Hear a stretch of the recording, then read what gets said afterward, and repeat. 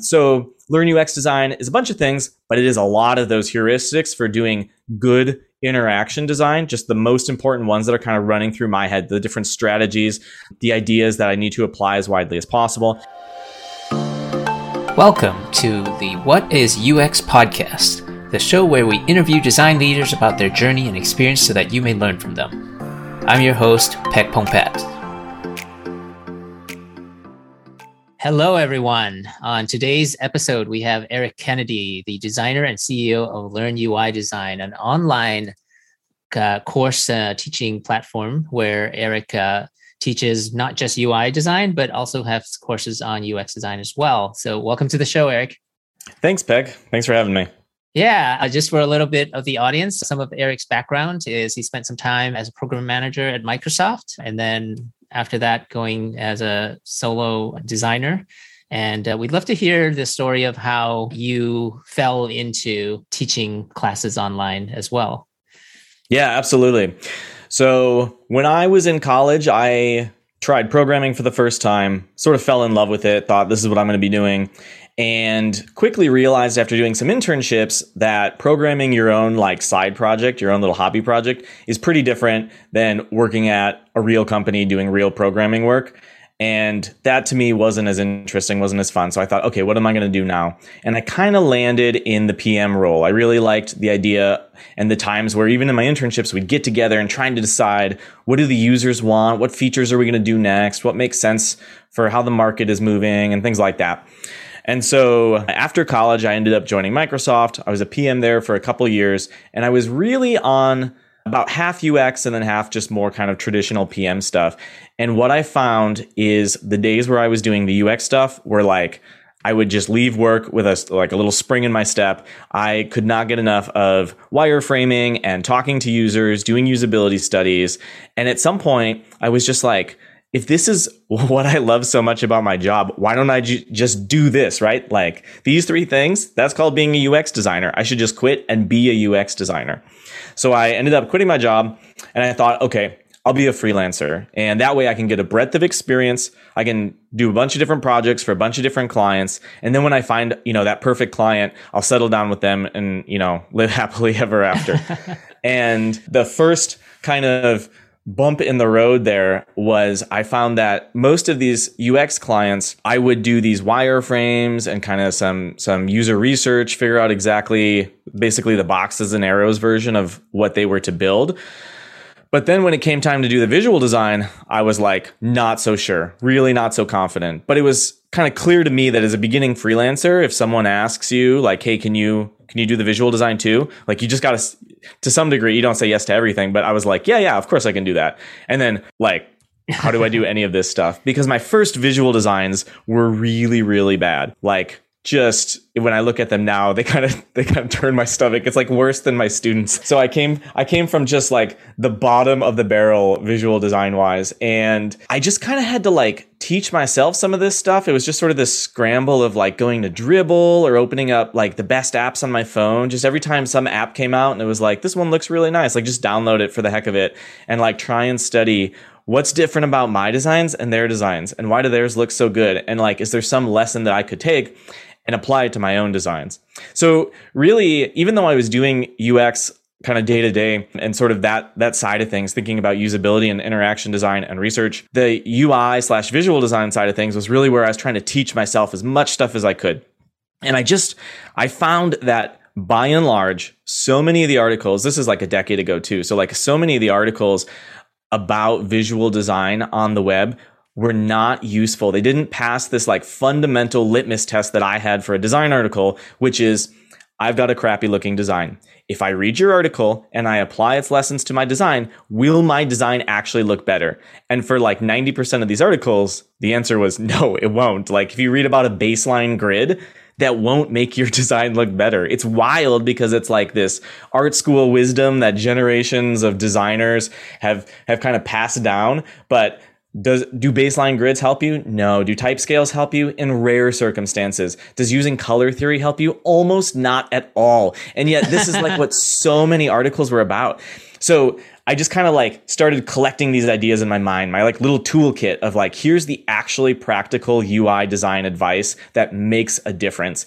And then in 2014, I ended up publishing my first article online. Unexpectedly went viral. It was called 7 Rules for Creating Gorgeous UI. And it was like 7 of the kind of like most important tips that I had learned about user interface design.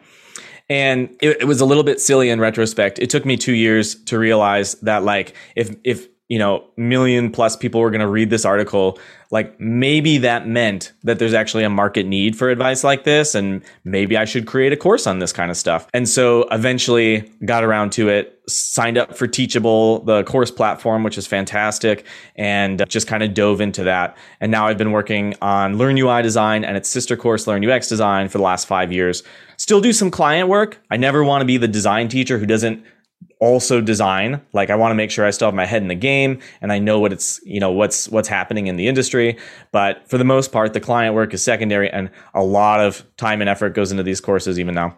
So that's kind of how I got here. It was a little bit accidental, but it's been a fun journey. And I want to congratulate you and give you a high five for having thousands of students on your courses. That to me is a huge accomplishment. So, thanks. So, congratulations. If you like, speaking of those 7 design tips, maybe part of this, it'd be great to see, like, if you had to maybe update that, could you give us those tips today? And for our audience and listeners, what are those tips? Sure. So I think most of them still stand as some of the most important lessons that I would tell beginners. And I'll just say, folks can like Google this. I won't necessarily go over the things that are in that article, maybe incidentally, but like, and we'll link to it. Yeah, absolutely. So yeah, 7 rules for creating gorgeous UI. And if I had to update it, I think there was one thing I knew pretty soon afterwards that I missed, and that was just the value of alignment. And so actually, if folks sign up for Design Hacks, which is this design newsletter that I run, the first email they'll get is kind of the 8th tip about alignment and just the power of doing this. And honestly, for me, it was like a non-trivial recognition that in these really professional designs that looked really good, 99% of the content would be aligned with something else, either, along the edges of the box or aligned by its center line. But, both are totally valid forms of alignment.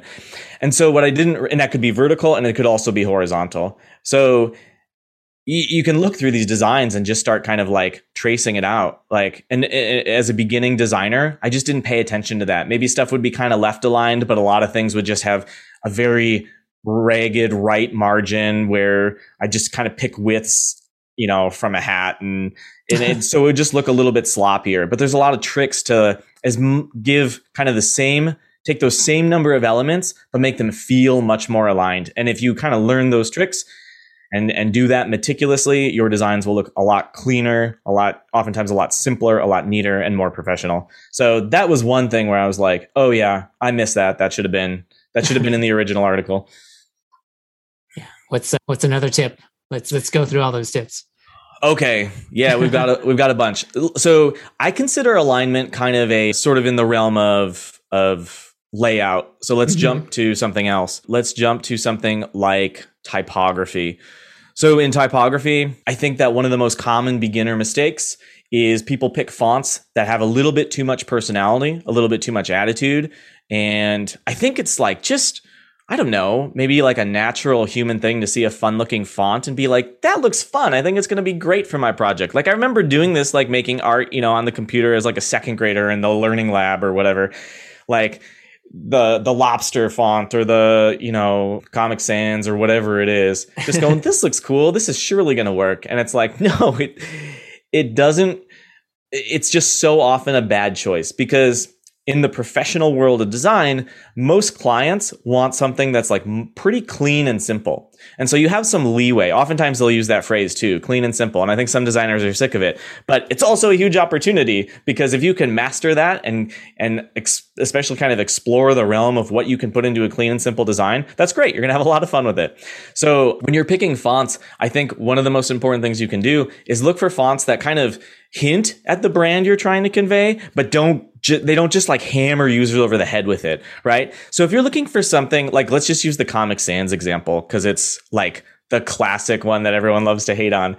So where it's a professionally designed font that was designed for a reason, right? And in some cases it ostensibly works, although maybe now it's just too culturally it has its own place where you can never really use it. But something yeah, exactly. So something like that, it's supposed to be friendly, right? It's in a comic book. It's supposed to feel a little hand drawn. There's that human touch. It's not totally professional or uptight or stingy or whatever, you know? It's just supposed to be like warm, welcome, and kind of open and friendly. And that's totally cool because that's a very common brand or aesthetic or vibe that people will want in their site. Even if they say, oh, I want something that's clean and simple, a lot of times they want it to be just on the friendly side of clean and simple, not on the like professional. And I don't mean to say those things are totally opposed, but oftentimes if you think of them as kind of opposed, you know which direction to bring your design in. So if someone says, yeah, I want this site, but it's got to be just a little bit friendly. It's like, you're not actually going to be using some font that's like really squared off or something. You're not going to necessarily even be using a font like where all the terminals, the ends of the letter forms are perfectly parallel. They're all horizontal. They're all vertical, because that just feels like a little bit too crisp. Instead, you want something that's got a little bit of that kind of like human warmth, but in a very subtle way. It's got that friendliness, but in a very subtle way. So what's an example of this? Fira Sans is a fantastic Google font, free to use. And it's called a humanist font, which meant nothing to me as a beginning designer. But the important lesson behind that is ultimately the basis of this font, Fira Sans, is in human handwriting, like drawing with a broad nibbed pen. And so even though now it's just this digital representation of that handwriting, and so it's kind of cleaned up and a little bit sharper and crisper, it still has just a little bit of like humanness to it, that sort of warmth or whatever. You could also go with something that's like slightly rounded, right? Oftentimes that kind of has that friendly vibe. You find a font that's otherwise quite clean, simple, subtle, plain, neutral, but there's just ever so much rounding. Rubik is one of the first ones that comes to mind as far as free fonts go, where again, it's not like smashing the user over the head. Look, we're friendly, we're hilarious, we're warm and open and welcoming here. It's just, it says that, but subtly. And so that's like, I think, a very important font choosing tip for beginners. Subtlety. I think what comes to mind is that term subtlety, and instead of kind of over your head. Yes, 100%. Yeah. What about colors? What about colors? I would say, and by the way, I'm going to say all of these things that I rate as kind of the most important lessons, I basically have some writing out there accessible for free about this. So if you search pairing fonts, learn UI design, or pairing fonts, Eric, you'll see right at the top, there's going to be my article on pairing fonts, which talks about some of the stuff that we just talked about with picking fonts. Likewise, I think the most important tip about color that I could talk about is probably the power of making variations on a base color or a brand color that you pick. I also do have an article about this. It's called Color in UI Design, a Practical Framework. Peck, I know you can just like throw a link at the bottom for... Yep. So people can go and read that for the full scoop, but the like overview of it is, you know, again, as a beginning designer, I kind of got this impression that color was about color theory, or like, you know, you'd see these like 5 swatches. Here's the colors I'm going to put in my website, and they look nice as like 5 rectangles on the top of a screen.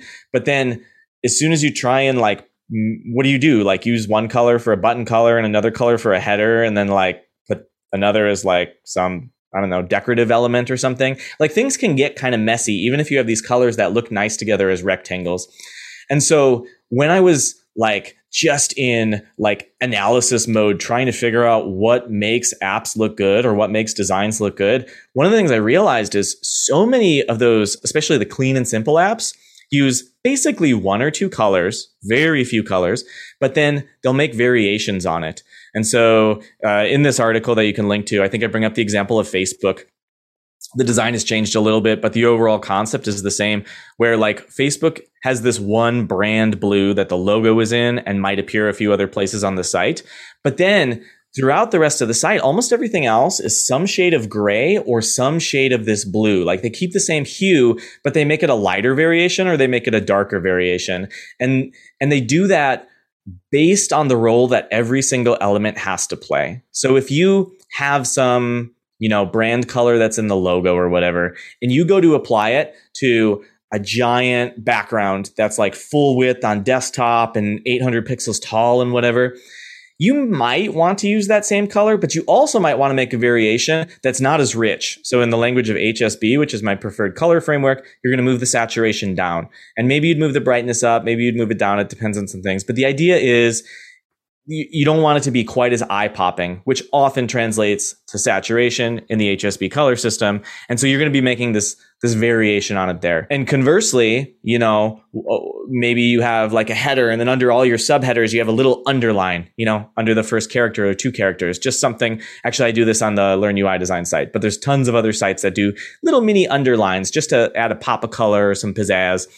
And if you're doing it there, you might actually pick a richer variation of that color and try and make it catch your eye a little bit more than the base color, just because it's so small and just because it's really like not going to overly attract attention. It's the easiest thing in the world. If you have a giant header filled, every pixel on the screen is colored, then it's super easy to go overboard with that. So you kind of make variations on your base color depending on the role that each element has to play.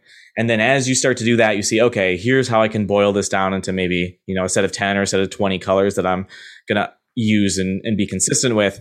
But even that is not necessary. I think the fundamental skill is kind of making those variations and really using as few colors as necessary. Like maybe that's one color, maybe that's two colors, but it's not super common where you have a site that just needs like 5 totally different, bright, in your face kind of colors that all feel weighty and so on.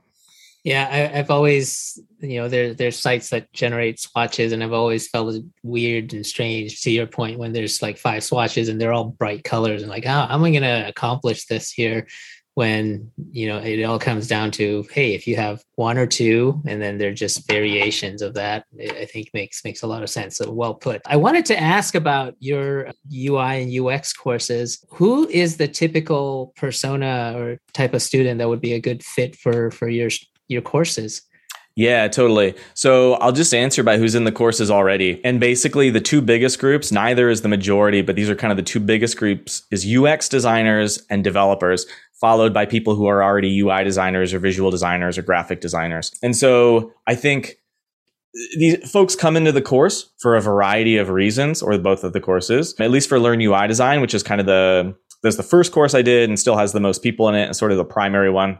It obviously still the domain name. It's a lot of folks who they have some reason to try and make their software look better. So they just need to improve the visuals. Maybe that's because it's something they're working on at work. They have a work project and oftentimes their company will like pay for it. But it also could be like you have a side project, or you're an entrepreneur. You're doing something where you have your own thing and you need to make it look nice because you know that if it doesn't, people are just going to like close that tab and move on to the next thing. And so you just have to teach yourself to some degree, kind of get like part of that 80-20 and run with it. But yes, it typically is like developers and UX designers. And it's a mix of folks who want to do something for work or work on a side project, start their own thing, or again, who are already doing visual design.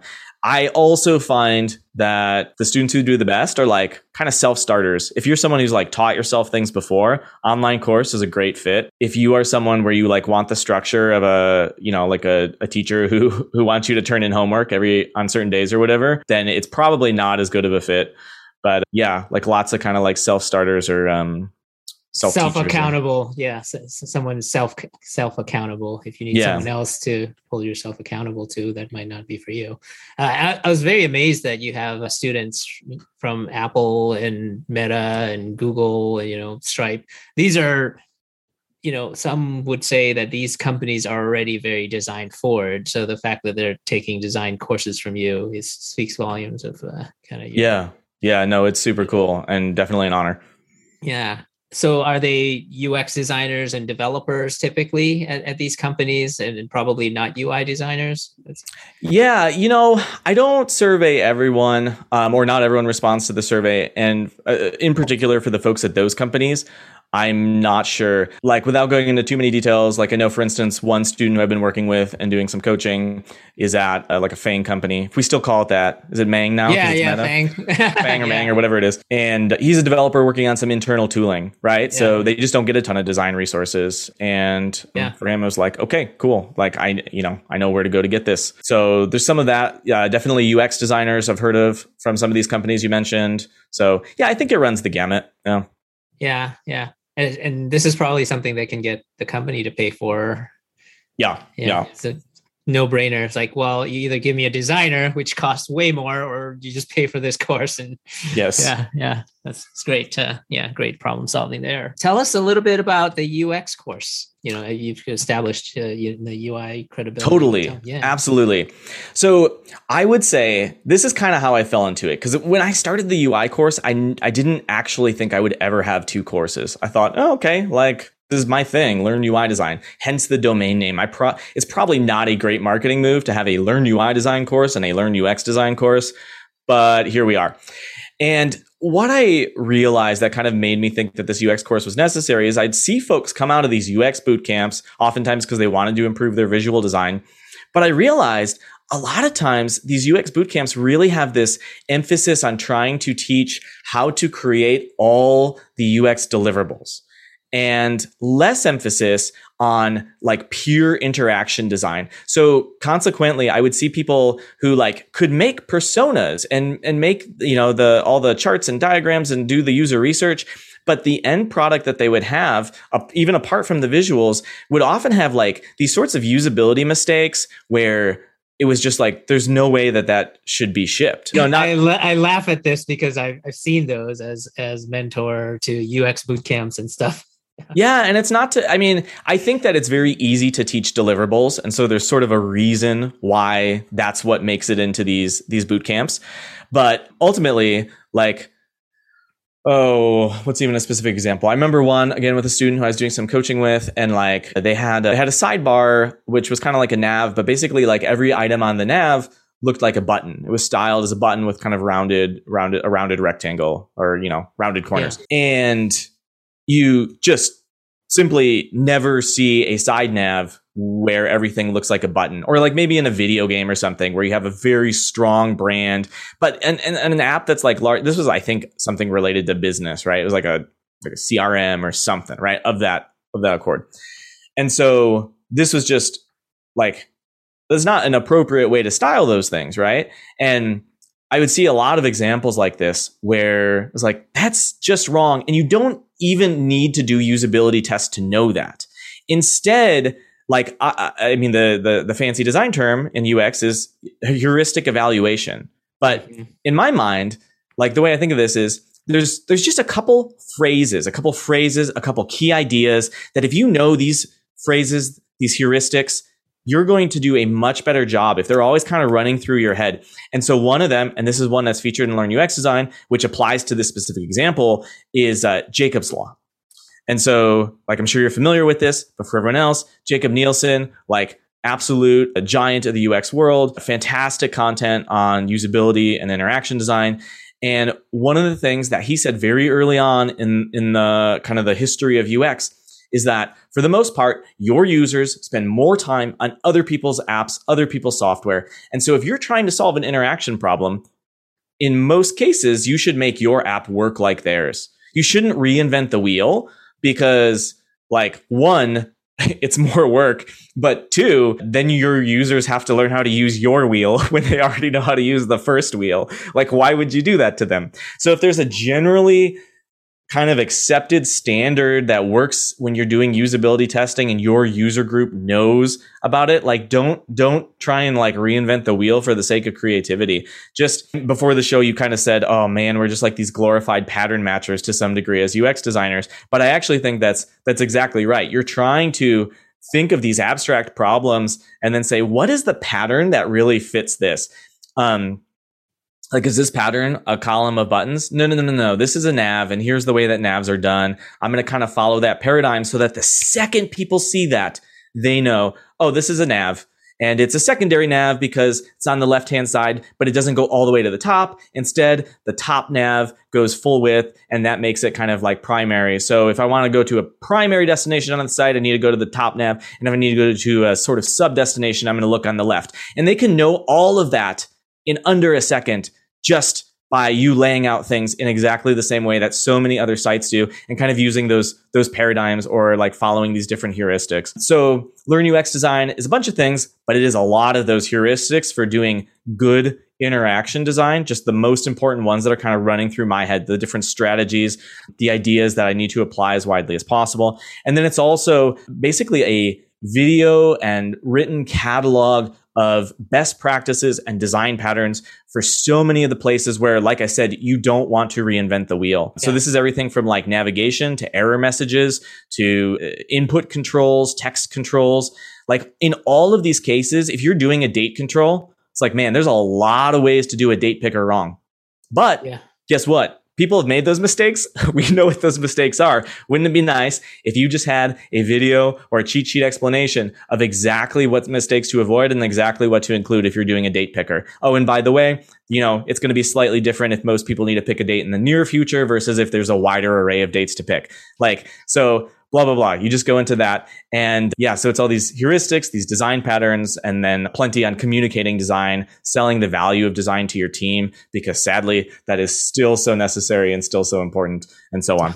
Yeah. Another word that comes to mind besides heuristics is like standards and conventions. So many of this is my analogy is if you're trying to design a car, like for the most part, you can get into any car and you know how to drive it. But if you're designing a car and everything you do about it breaks convention for the sake of it, for the sake of originality, then people are not going to know how to drive your car and you're going to crash and like that. And that's why.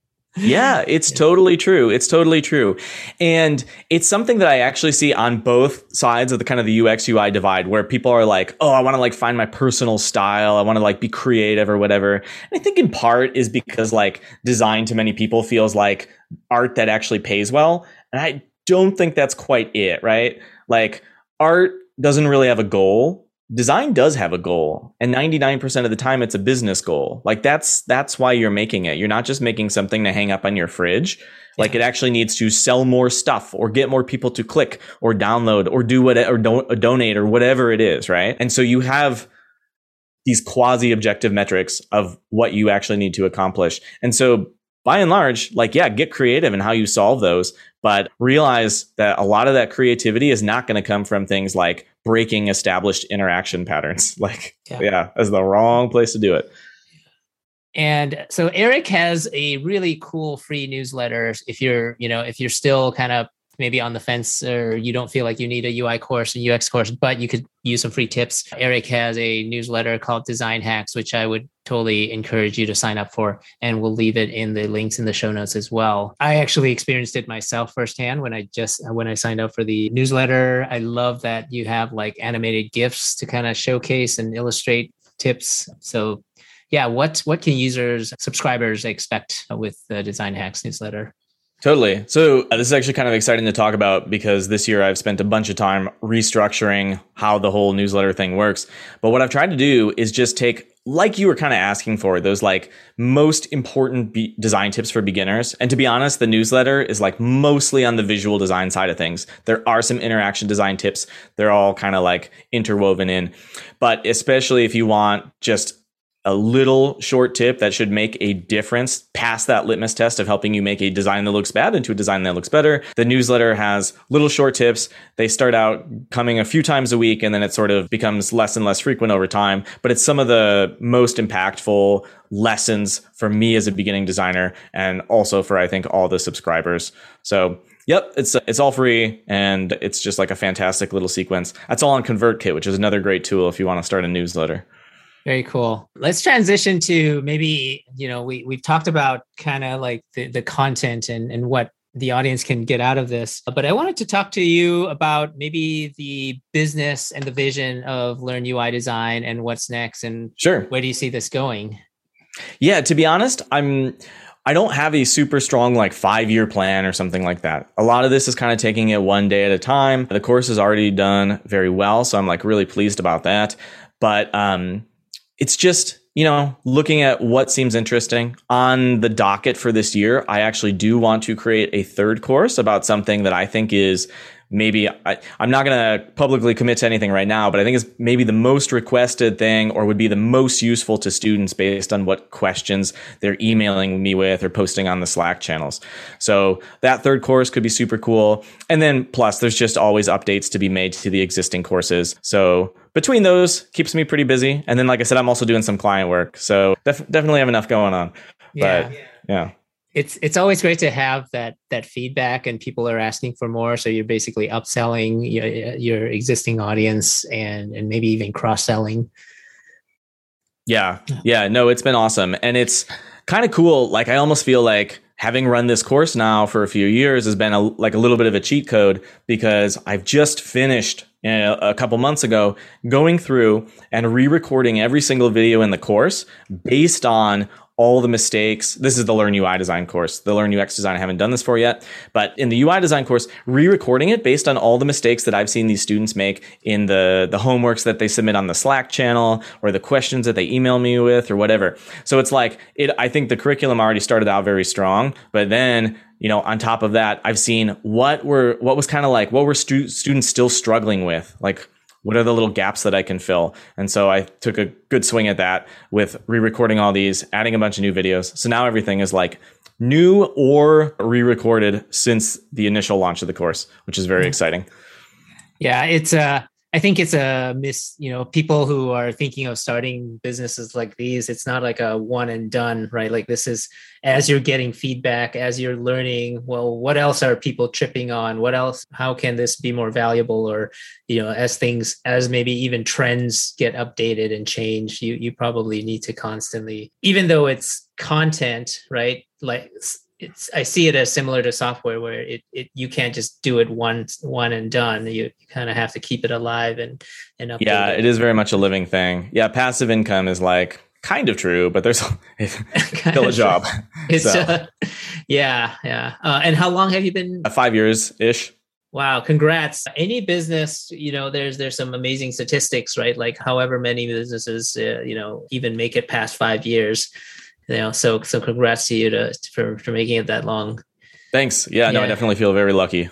Yeah. Impeccable recently, reached our 10-year mark as a design, development agency. So I can't say it was easy, but it's definitely been a journey.